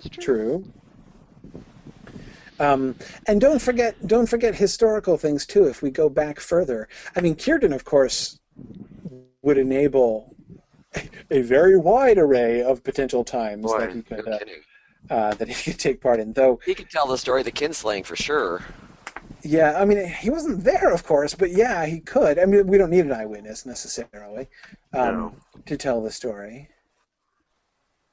And Dave, I haven't wholly given up on the Maglor idea either. Me neither. I don't know how to do it, but I'm infatuated. No, it would be hard to do as a frame because I mean, what do we do? Because he's by himself, right? So I mean, we could get him singing. So it's be like crazy dude on beach talking to himself and then singing would be a pretty peculiar frame for most people, you know. It would be tough. Now, Kate Neville is suggesting perhaps Aragorn at some point visits Círdan the Shipwright. That seems not impossible. No, not at all. Aragorn got around. But see, there I'm thinking. Hey, how long does Círdan stick around? I think he goes with the last ship. So he was there when Sam showed up? Yeah, believe so. Robert Brown is suggesting that Maglor could bump into Dairon, and they could have a musical competition to settle once and for all who really is the best musician, the best most emo magician, by the one wandering in the woods and the other wandering by the seaside. Yeah. That is true. We don't really know where they are, where those guys are, or what they're doing.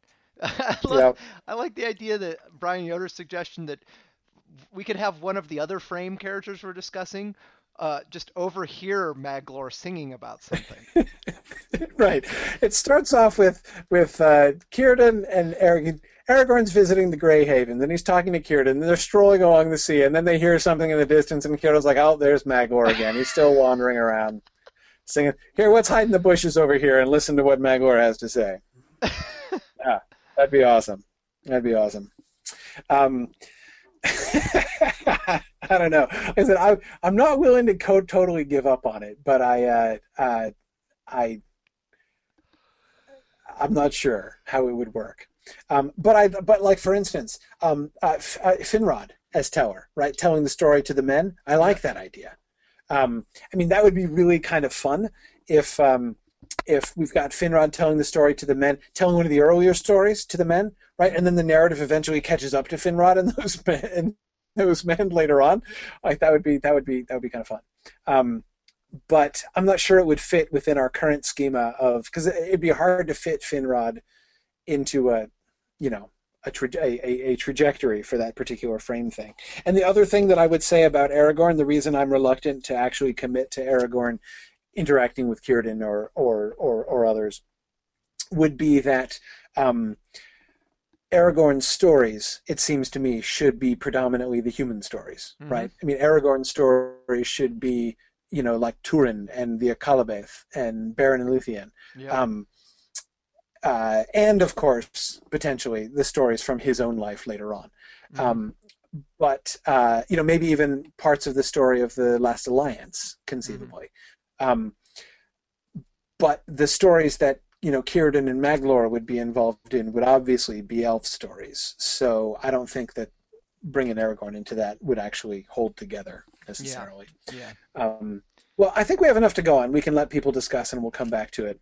Next time. Of course, the hard thing, we can't really make any firm decisions about the number of frames that we have or who tells what until we decide what stories we're telling, right? So we need to first work out the overall shape of the show.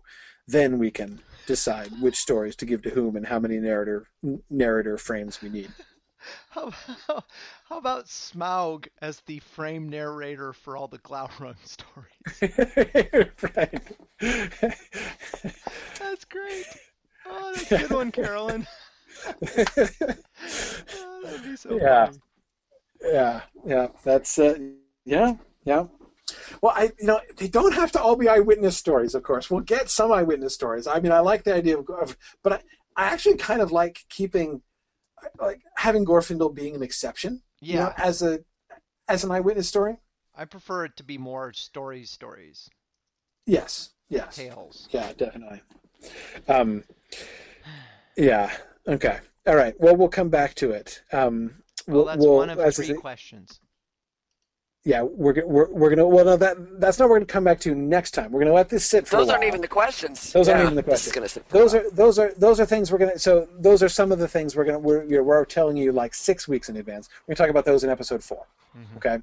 When we do the overall frame, but we've got some things to decide before we can even get to the point of deciding what the shape, what the overall outline of the show is going to be like. So our questions for next time. For next episode, the things for you to think about and start discussion on our discussion boards are: what are we going to do with Iluvatar? What are we going to do with the Valar? How are we going to depict them? Okay, I don't mean like whom are we going to cast. We'll get to that kind of thing later. But how are we going to do it? Are we going to depict visually Iluvatar? Are we going to have him be a voice? Are we not even going to have him be a voice? How are we going to do that? Are we going to? How are we going to do the Valar? Are we going to cast them? That seems probable that we're going to need to do that. But if so, how? How are we going to differentiate, or are we going to visually differentiate between the Valar and the Eldar, and the men? Are we going to create a visual distinction? Are they going to be bigger, for instance? Are they going to be taller than the elves? Is there going to be an obvious visual difference? Is there going to be any visual difference? If so, how are we going to do that? And part of that discussion, of course, is some of the frame of reference stuff that I was referring to earlier. Are we wanting to stick to the much more reverent depiction of the Valar in the published Silmarillion, or are we going to want to incorporate some of the less reverent stories and elements of the depiction of the Valar from the Book of Lost Tales? How do we want to approach that? And our final topic for next time. So how do we do Iluvatar? How do we do the Valar? And how are we going to do song and magic? I don't mean are we going to include songs or not. Like, are we going to have people break into song? That seems kind of inevitable that that's going to happen at some point. But specifically, how are we going to treat magic, and especially the numerous times in which magic is linked to song? How are we going to visually handle? It's a big decision that we have to make. How are we going to represent magic? It's a huge decision. It's a huge decision. So we hope to get to all of these three things, but these are the things that we're going to need to come back to for the next episode. Corey, so you got 2 weeks to think about all three of those things. Do those dovetail at all with, like, involved in those is the question of, are we going to do the Ainulindalë? Are we going to discuss that explicitly, or? Yes, we're going to talk about that.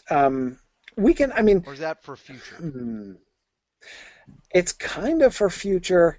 Because, I mean, basically... I seem to recall in our discussions that we never resolved whether we were, like, I know we debated this about whether we thought where we should start, and I don't think we ever settled on something. Right. My own inclination is very... I think we have to do, in some way or other, we have to do the Ainulindalë. I mean, I think we need to start from the beginning. I don't want to start in Medias Res. I don't want to start, you could do, right? You could start with everybody in Valinor and have the beginning of the show be, the discontent of the Noldor leading up to the kinslaying and the rebellion. I could imagine that kind of thing. That certainly, if I were actually doing a feature film, that's where I would start it, because all of the stuff before that would be really hard to do. But for us, I think there's a lot of stuff that we can do. Like, for instance, I wouldn't want to lose the Aule and Yavanna story, for instance, and that's going to happen earlier on. I think that there's I wouldn't want to lose Cuiviénen. I wouldn't want to, so there's. I agree, but at the same time, I don't think we necessarily must do the series in chronological order of events. I think it's perfectly reasonable to start. Because I don't know, I'm just, we don't want to get too deep into this, but I am so, in terms of making engaging television, starting with a Big Bang type thing, something that feels like Cosmos or something, it's not going to draw people in. Well, I'd be more inclined I think it's to go back to that, after a few episodes or something. I think we might as well have this discussion next time, because we're talking about the depiction of Iluvatar. Of course, the Ainulindalë is where Iluvatar gets more dialogue in the Ainulindalë than anywhere else, right? So, I think we're not going to be able to avoid. I think it would be silly for us to try to avoid this discussion. So let's sort of fold that in to our discussion next time. Let's not try to hide from that. We don't have to necessarily resolve it next time, but. No, because there will be other times when we don't have to work out, certainly wouldn't have to work out every detail. We should answer, are we going to do it, and maybe a general sense of how we might want to approach it. But of course, if we do include it, which I personally am inclined to do, it's going to be one of our episodes, right? So we'll get a whole episode working out, what the Ainulindalë is going to be like. I'm not interested in thrashing out all the details, but it's relevant to all of three of the questions that we've asked for next time. We should definitely do that. Robert Brown was suggesting the narrative of Melkor seducing Sauron in the timeless halls.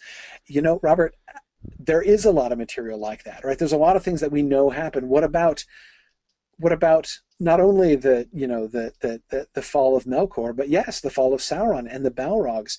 That wonderful. We get this.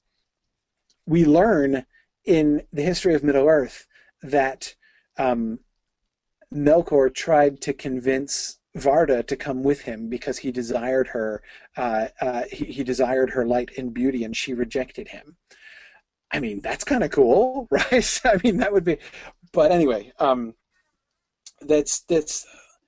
But notice, you see why I want to talk about what I want to talk about next time, because we can't do any of this. We can't even talk about any of these stories until we have established the framework. What are we doing with the Valar? You know, how personal are we going to make the Valar? How intimate is going to be our portrayal of the Valar? How distant are they going to be? What are they going to look like? How are we going to handle them?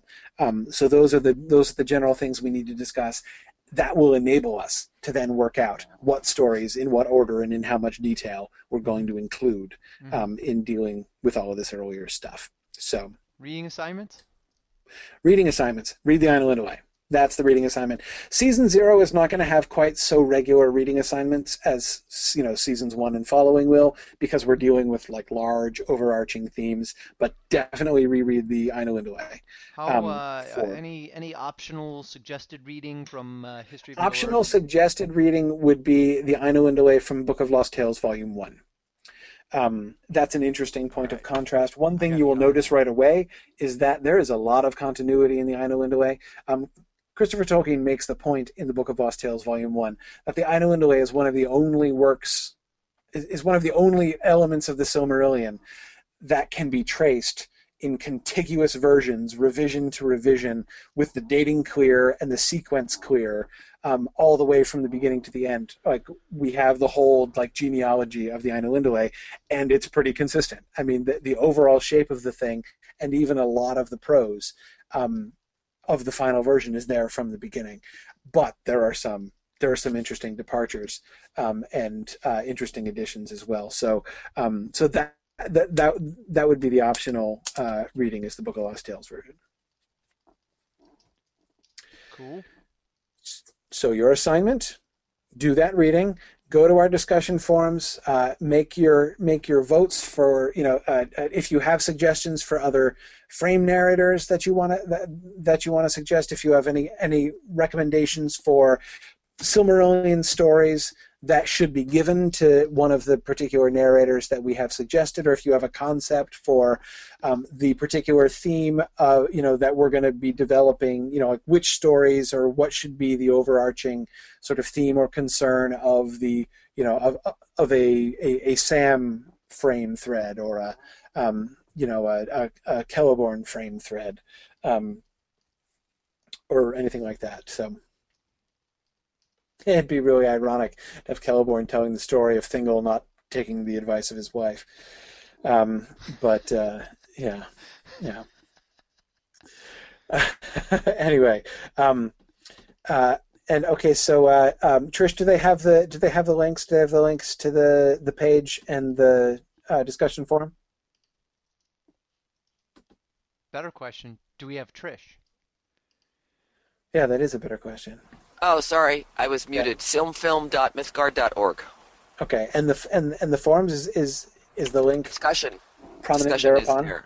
Yep, it's at the top and the bottom of the page, and also the latest posts are there too. So there's a couple of places they can get to it. Okay. All right, nice. I have tweeted the link. Excellent. Also, everyone, we have a new hashtag now, Maglore Lives. Maglore Lives. Excellent. Make a trend.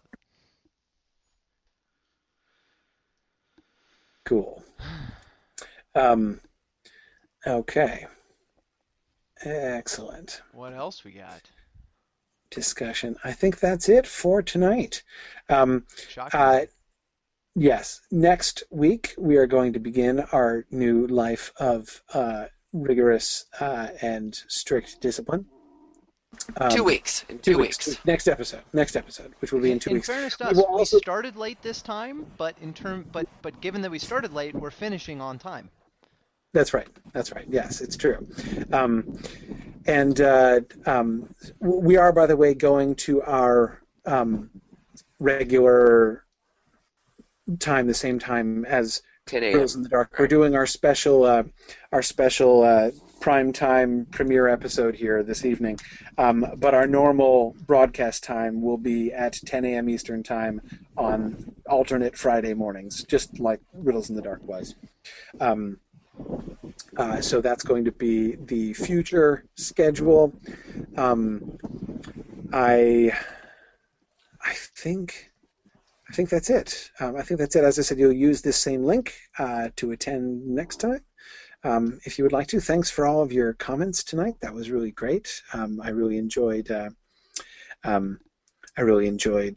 Kristen asks, question about logging into the site. Do existing accounts work, or do we need to create new ones? New ones, I think. That's right, isn't it, Trish? I'm not sure about that. I would say try your old one and see if it works, but I'm pretty sure you have to do new ones. I'm pretty sure the new ones. This is a new... different yeah, system. Kristen, we installed a whole new forum software for the new site here. A different and much more robust forum program. So it's not too late to start a technical costuming thread. There's a costume forum. You probably would want to put, at this point, under general, is probably the place you'd want to put it, since we haven't started the season talk yet. But that just goes without saying. Go to the casting forum and then post something in general discussion under casting, yeah. I think that just goes without saying. It's never too late to start a technical costuming forum. No, never. It's really like a life application lesson right there, yeah. Absolutely. Well, good. I see that some of you have gone and created accounts there. That's very nice.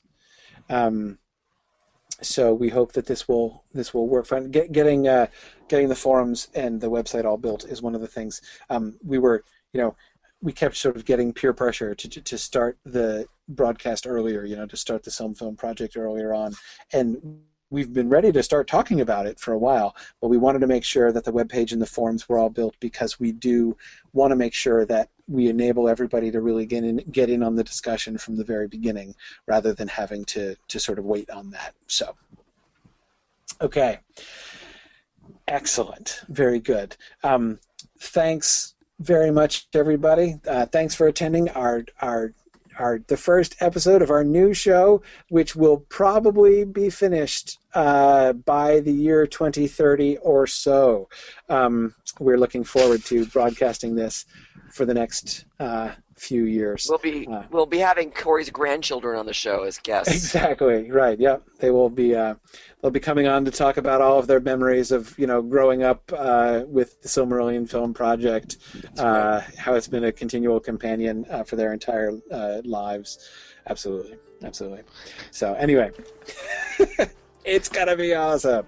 Thanks everybody for joining us. Somebody tweeted, by the way, just before we go, JJ Valenzuela tweeted us and said, like, oh, let me know when you get to Arendelle versus Ancalagon.